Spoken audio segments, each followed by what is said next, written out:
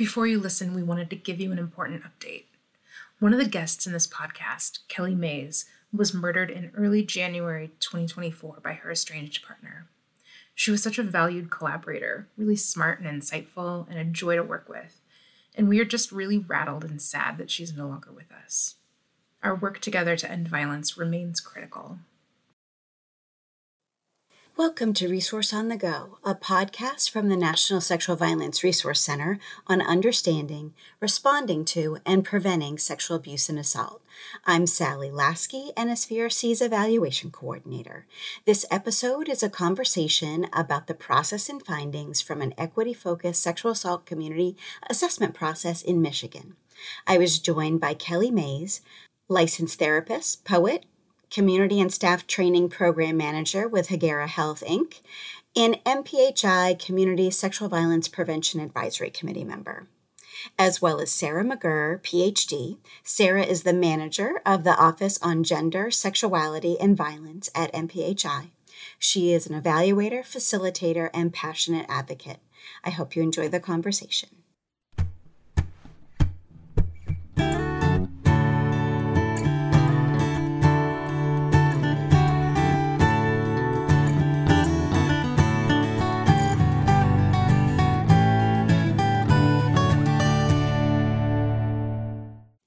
Welcome to you both. I'm so happy that you're on the podcast with us today. Could you share a little bit about yourself? Sarah, could you start us off? Absolutely. Hello, I'm so happy to be here chatting with you. So as Sally mentioned, my name is Sarah. I use she, her pronouns, and I am with the Michigan Public Health Institute's Center for Healthy Communities. And we recently formed a new office on gender, sexuality, and violence that I'm leading. So in that space, I work with partners to advance reproductive and sexual well-being and to build a violence-free future for women and LGBTQIA+ communities. And I've been lucky enough to be an evaluator and a thought partner for Michigan's CDC-funded rape prevention education program for just about 10 years now, since 2013. Wow, I feel lucky that I've been able to work with you for a lot of that time, not all of it, but so good to have you here. And Kelly, what would you like our listeners to know about you? So thank you for having me. My name is Kelly Ann Mays, pronouns she, her. And I had the amazing opportunity to be on the advisory committee and kind of not in the initial process, but in like more of like the second, let's gather information process. And I've been working with Sarah now for a little over a year and been able to give my insight, kind of help with guiding the project on into the next phase. So I'm really, really thankful and blessed to be a part of this. Well, we're thankful to have you here to share your experience with us. So let's dig into how you all came to be involved in this community assessment work. Absolutely. Just as a little bit of background, we come at this work, knowing that people in all walks of life and all identities experience sexual violence, but that some groups are more at risk. And let's just be 100% clear here. Identity isn't the risk factor. Simply being LGBTQ plus or Black or a woman in and of itself isn't risky. It's beautiful. Instead, it's those systems that predictably treat folks different, put them at a disadvantage in terms of their health, economics, social support, safety. And these things happen systematically. And so we see the risk profiles of certain communities increase accordingly.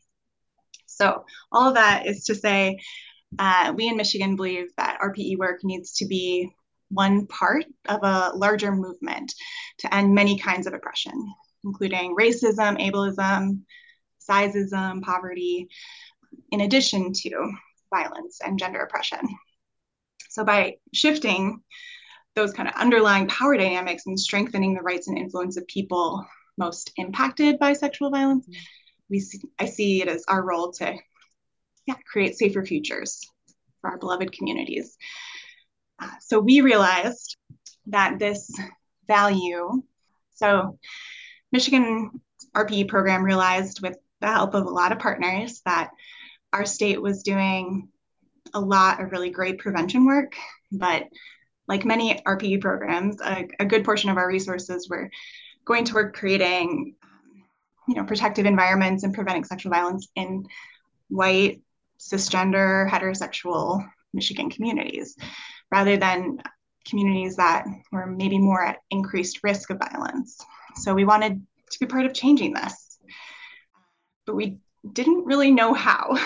So we decided to embark on a participatory assessment to build our own capacity to do this work better in those communities that are more at risk, and to hopefully guide our next 5-year cycle of RPE. That's what brought us to this assessment work. And how did the connection form for you, Kelly? How did you become involved in the assessment project? It started off with just like an email, and I responded. They reached out and did the initial first process steps, asking me questions. And for some reason, they liked me enough to ask me to come back and sit on the committee in the initial process where they were gathering more information. And then from there, it just kind of evolved into this advisory space where I felt like my opinion mattered. I felt seen, and I felt like I was helping to move sexual assault prevention into its next phase, or at least bring it up to 2023. And I think that the work that they're doing there is great, and I admire them for all the work that they're doing to make the world a safer place for my babies. Yes, and it is really powerful to hear about this very intentional focus on building equity in the process, in this participatory, as you called it, Sarah, this community engaged assessment process. And I wonder if you have anything else to share about why this approach was the strategy for Michigan and moving the prevention work forward. Absolutely. And thank you, Kelly, for your kind words and reflections. Kelly has been instrumental partner the last year and brings so much to the table. So you asked about why an equity focused or participatory assessment was important. So in my job at MPHI, we do a lot of assessment work. I'm an evaluator. It's my job to ask people questions and crunch the data. But we are definitely not experts when it comes to all of the communities that we decided Michigan RPE wanted to look into the needs and assets and aspirations of. So we really truly believe that in order to make the most equity focused and accurate, frankly, assessment that people most impacted in those communities, the focus needed to be actively engaged. So we decided to take a leap that we'd never done before in Michigan RPE, and took a much more participatory approach. We shared power, we invited critique, and we had to open ourselves up to lots and lots of learning. And one of the components that was incorporated in this was forming and working alongside this advisory committee that Kelly mentioned. We called it the AC, if you hear me say that word. And, a lot of assessments have advisory committees. Similarly, this was intended to ground us in, what are the current realities of local communities? What do folks with, lived experience and deep roots with their neighbors, with these identities, suggest would be good practices in ending sexual violence? I think, though, that the relationships that we built with this advisory committee were really what helped us deepen our equity practice and keep us laser focused on trying to uphold those values. So, in our equity practice, we weren't just trying to highlight disparities or look more deeply at existing data at some intersections, disaggregating data. We did those practices, but we also unpacked and addressed a lot within our team.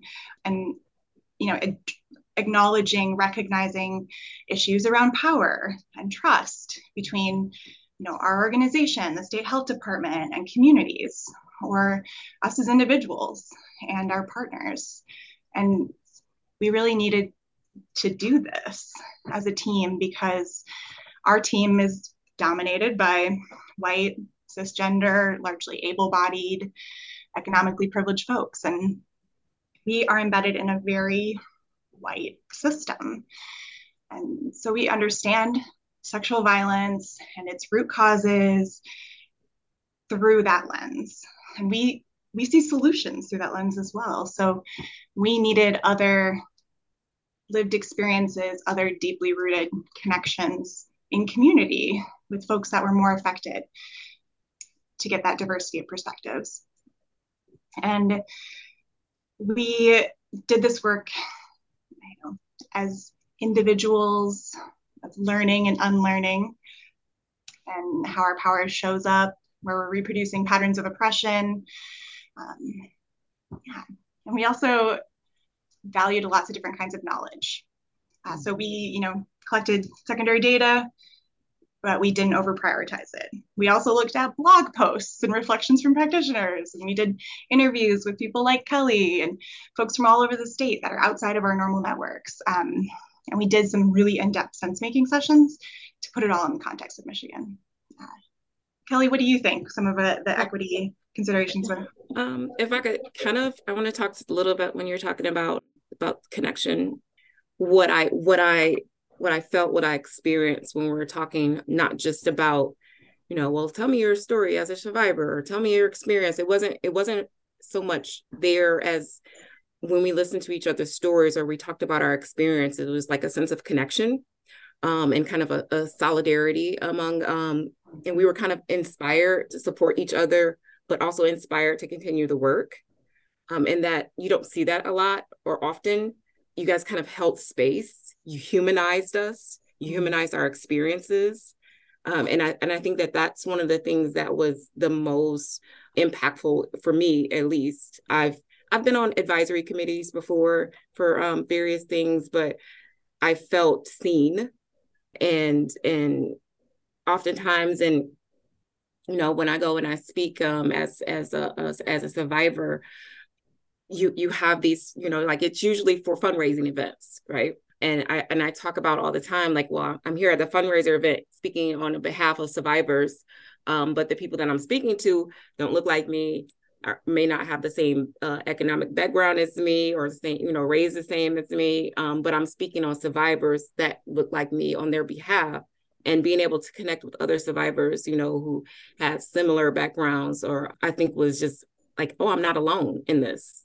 And someone cares, and I'm not just speaking, so that people will donate their money. I'm speaking so that we can change lives, and prevent sexual violence. And I think that was one of the most beautiful experiences about the whole process. It is beautiful. And I want to say thank you for inviting us and our listeners in. It's a different experience. It's this intimate experience learning about what this was like for both of you, and not just the learning that happened, but that relationship building, that connection. And we're all about, sharing those real world practical things here at the NSVRC, but on this podcast specifically, especially related to this coming together and having so many, we need everyone, as many folks as we can, coming together in order to create actual solutions. Absolutely. And I'm just wondering, you shared, Kelly, these ways that you felt heard and brought in and cared for in the process. Is there anything specific that was said or done or an approach to these conversations that you could highlight as, oh, that way that was approached really helped create that connection and safety for you? I think that one of the things that I really enjoyed is that first, how they set up everything was like there was initial time to reflect on, the last time we met. There was time to reflect after we met in that space. But there was also, if there was something maybe that they said that, needed some correction or they were open to listening, they made sure that they tailored the messaging and that it was culturally sensitive.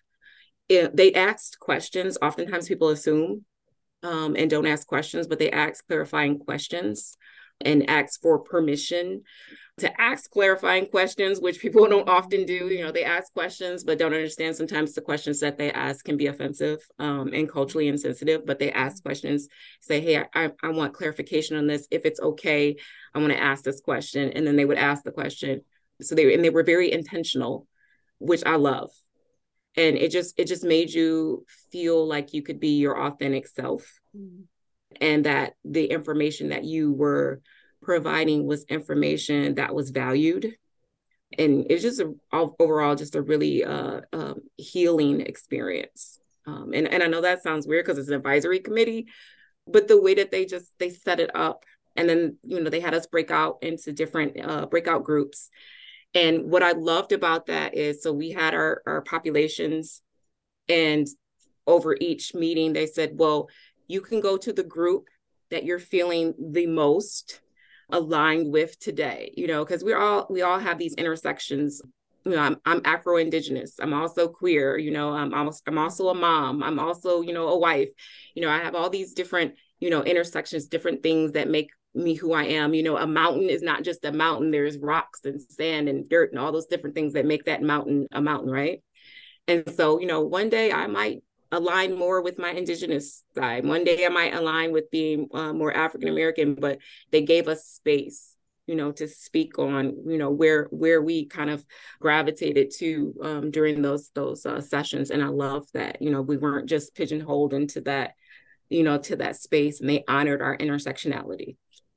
Well, and I felt that in reading the report. Like, I felt like, oh, this came from humans, right? It really, I saw that there was language that the advisory committee came together on and made decisions that we're going to use this, and here's why. I saw, like, I could feel people's presence in reading that. And I read a lot of stuff and I don't always feel like it came from humans. And now sometimes it's not coming from humans, right? So, well, thank you for that. I don't know, Sarah, do you have any practical ideas about some of about the practice you used that also like stood out, or you felt like it's something you would do again to help support that relationship development? Absolutely. I think one of the big lessons learned that I will definitely carry forward with me was around slowing it down. We initially had the timeline for this assessment as about 6 months, and I believe we ended up going for just short of 2 years. We ended up meeting with our advisory committee 18 times. And these were 90 minute to 2 hour meetings. And it was an intensive process. And at times it was really uncomfortable because we were inviting people to be vulnerable with us, to be authentic. And in order to do that, we had to show up in that way as well.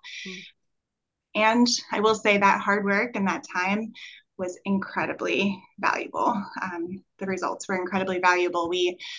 I think we built a level of trust by centering relationship and that heart work and being open to admitting when we were wrong. That has just, like you said, you can see it in the results and the recommendations that they're informed by such deep dialogue and brilliant community members at the table. So taking that time, though, to create a space where that dialogue can happen, I will definitely do again.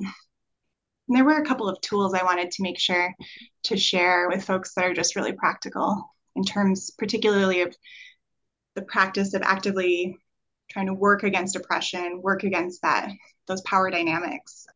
And that included setting expectations around decision-making authority. So when a big decision came about, we had a tool in place that we would use called the gradients of agreement, where we would position an option and ask people to place where they were on this gradient.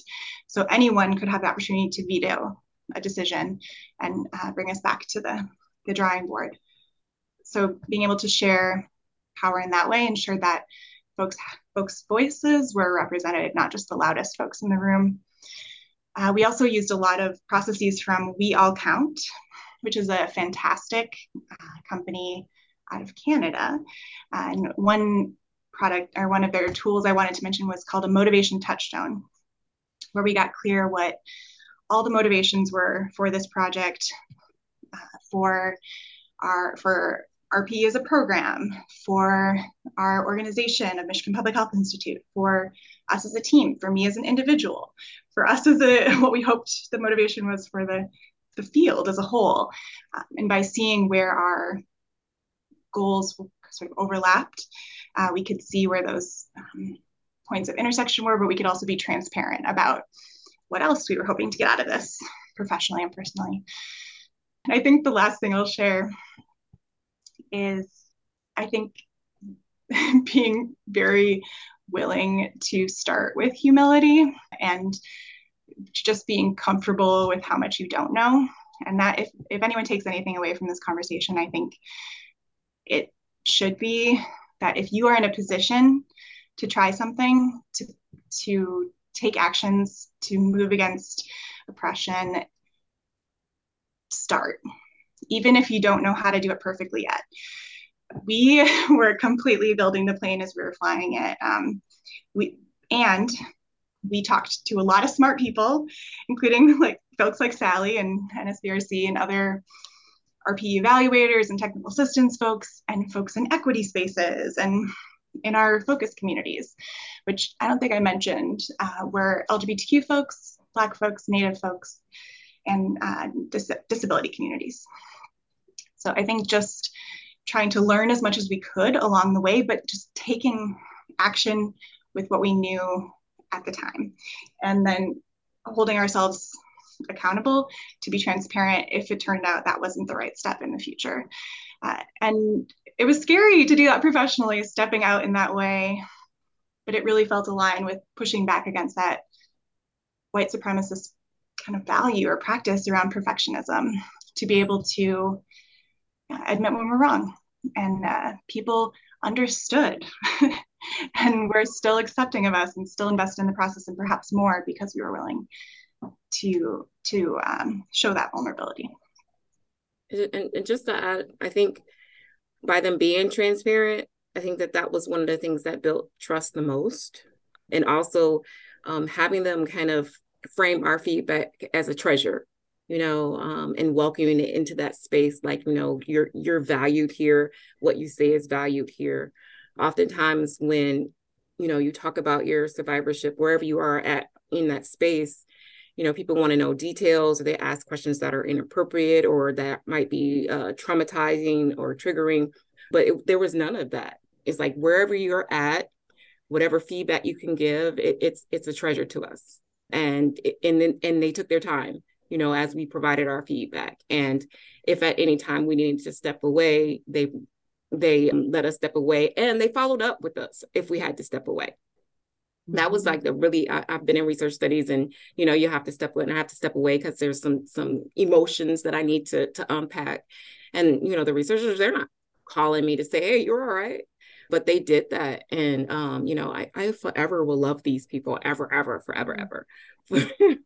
But I love that. And definitely something that I'm going to incorporate, into my work, to make sure that people feel like their experience is the thing that we're keeping on focus, keeping on the top shelf, and that they're being seen and felt seen. It's such an important model. And too, we get a lot of folks that reach out to our office that are figuring out how do they, honor and support survivors in these spaces where we're talking about prevention. Mm-hmm. And you just outlined it right there. That's exactly how we do it. And there are always going to be survivors in any group.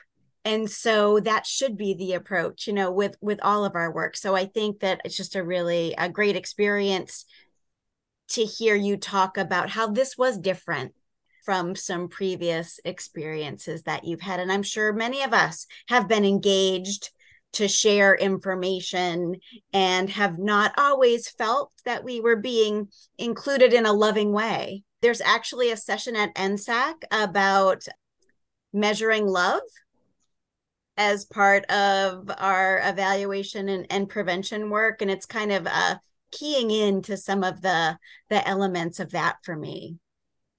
Are there any other key lessons that you both have learned in this process that might be helpful to share with listeners that, may be in that space, Sarah, that you talked about wanting to do it, but being nervous or unsure how to move forward?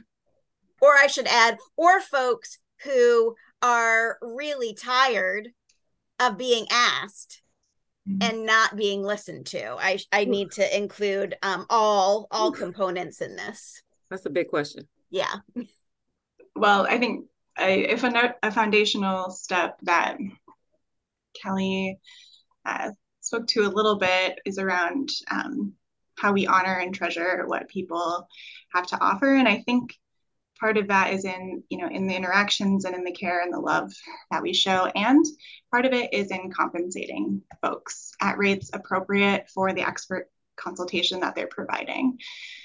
So we did a request for applications process where we put out a call and did some really intentional outreach to organizations deeply embedded within and alongside our focus communities to try to expand our advisory council beyond sort of our usual partners.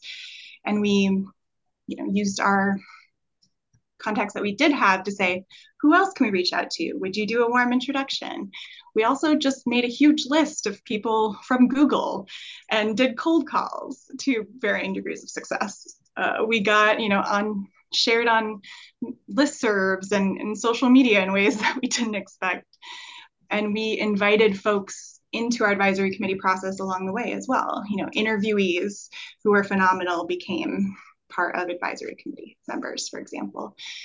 So being able to do that RFA process, we were able to recruit this amazing group of folks that we wouldn't have known about otherwise. And we had intentionally set aside funds in our budget from a supplemental from the CDC to be able to compensate them at levels where it would make sense for their agency to allow them to use their time in this way. So that would be something I would definitely recommend as a foundational step when you're starting out in your planning. I think another key lesson I'll share is around the willingness to continue confronting our identities as a team. So we had folks on our team who share many of these identities that are in our focus communities, but we are not the ones most impacted by these forms of oppression on a daily basis, or most connected, frankly, even to these communities and to their movements for liberation. And so when we brought in these advisors, we wrestled with where to trust our expertise from an evaluation perspective, from an assessment perspective, from sexual violence prevention landscape perspective, and when we should defer to community lived experience and knowledge of the diversity of opinions and knowledge and lives within each community. So it was consistently asking ourselves, are we the right people to make this decision? Who else do we need to bring on board? Who else needs to be consulted? we have pivoted to convening what we're calling a design collaborative. And their job, as probably about 20 people, 10 to 13 organizations that are intimately connected at these intersections.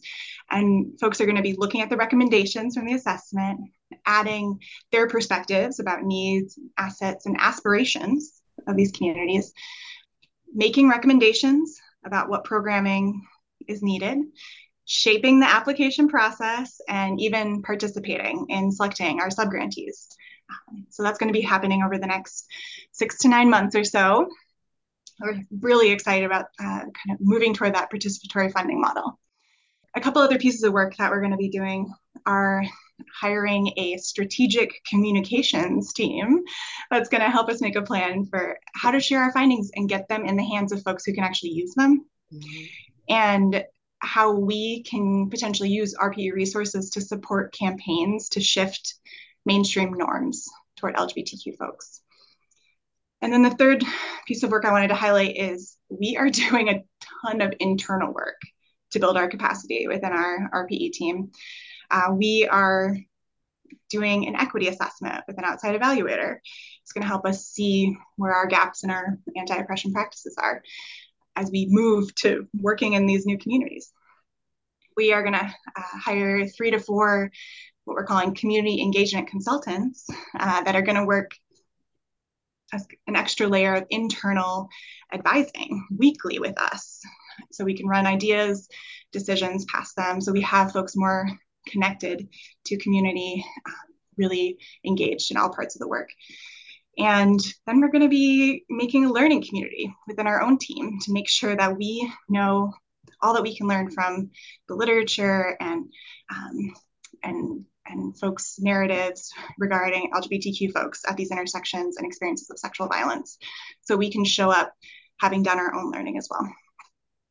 I'm here for all of it. I'm here for all of it. You know, I'm like a an 80s hairstyle that's been restyled to fit 2023. You know, it's outdated. I'm here for all of it. And I'm so glad that I'm here for the process. You know. Yeah, so Kelly has agreed to come on as one of our community engagement advisors. So she's going to be one of our internal folks helping shape us along the way. Yes. So my 80s hairstyle again has been restyled to fit 2023. I'm here. I love it. I mean, it all comes back, right? With a little new funk, and when we can, it's great to hear that this isn't sitting on a shelf, right? Like actively changes are new systems are being put in place, capacities being built. I hope at some point we'll have on some of these new grantees and have them talk about what they're building and developing and co-creating with folks in their communities. That's very exciting to hear about, not only the ideas, but the approach that has been informed by the assessment process. Absolutely. We have some incredible organizations that have never been part of of sexual violence prevention funding spaces before, and are doing good work around those protective factors of connectedness and bodily autonomy. And we're just so excited to make those connections.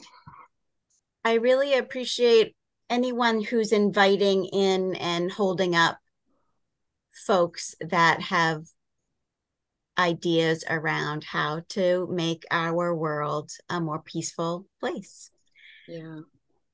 I'm all about non-traditional partners. And I think I probably said that at every time we met. I was like, hey, what about those non-traditional partners? You know, because oftentimes it's like the grassroots organizations that are out there, you know, knocking on doors or, you know, delivering services that aren't a part of these like larger committees that meet at the state level or at county levels. And those are the partners that interact with survivors or interact and do a lot of the education, psychoeducation piece that needs to be included in this work. Well, I think the timing is really important. There's so much work that is happening within the anti-sexual violence movement. We've been talking about anti-Blackness in the movement and how we need to really interrogate that and look at the systems that folks like me have helped to create, and how we're going to change them. And sometimes that's from the inside out, and sometimes it's from the outside in. Mm-hmm. And so figuring out how we're all as this community doing that together is what I hope we're able to do at the NSVRC. We are on that plane with, one wing right now, but we're glad to find partners that help keep us headed in the right direction and not nosediving, at least yet. We're hopefully on the upswing. We're balancing on that wing, though. We're balancing. Yeah. Most days. Yeah, most days for sure. I hope so. Well, this conversation feels very balancing to me, very healing. As you mentioned, Kelly, about your experience, I'm just really excited for your next steps. And I don't know if there's anything you would like to close us out with, anything else you'd like to add for our listeners to know about you, the process, or what you're looking forward to. I'm really looking forward to like the next steps when we can get out into the community and really, I'm all about doing community work. I do community work in my position at Hagira Health, and I love talking to people and I love seeing the impact of the work. So that's but I know that right now we have to start with intention and commitment and, slow down, just like Sarah said, we got to slow down. But that's the part that I'm looking forward to the most, is like getting out there in the community and really seeing the work progress and impact the lives that it's intended to impact. Yeah, balancing the urgency of the need with the benefits of intentionality and an inclusive process. Yeah, it is ever-present challenge. I guess I would just invite folks to visit our webpage, mphi.org/SVP. We have all of our amazing briefs from the Community Sexual Violence Prevention Assessment, the CSVPA there. We also welcome and encourage folks to reach out to us. At Michigan RPE, we've had countless incredible conversations with RPE folks and preventionists from all over the country, and we love collaborating and just learning from one another. So don't hesitate to reach out. And Kelly and I will be part of a presentation at NSAC this August in 2023. So if you're listening, hopefully this launches before then, but come find us. Come hang out with coffee. us. We like coffee. NSAC. Yeah, have some coffee and chocolate with us. Well, I hope everyone heard the 5 invitations they just got to learn more, to be part of this community, to connect, to a meetup at our national gathering out in San Francisco, or maybe follow up with some of the stuff that will be coming out to share our experience in San Francisco with folks that aren't able to be in person with us. We'll have some opportunities for folks to connect online and in other ways. And just thank you all for all that you're doing and being part of this amazing community of folks trying to change the world. Thank you for what you're doing. Thank you for giving us this Sally. platform. Yeah, thank you. You bet. Thanks for listening to this episode of Resource on the Go. Please make sure to also listen to a special bonus episode where Kelly Mays, also known as slam poet Native Child, shares her art and performs a poem about her experience being part of this assessment process. For more resources and information about sexual violence community assessments, check out our online evaluation toolkit at nsvrc.org or connect with us by email at resources@nsvrc.org.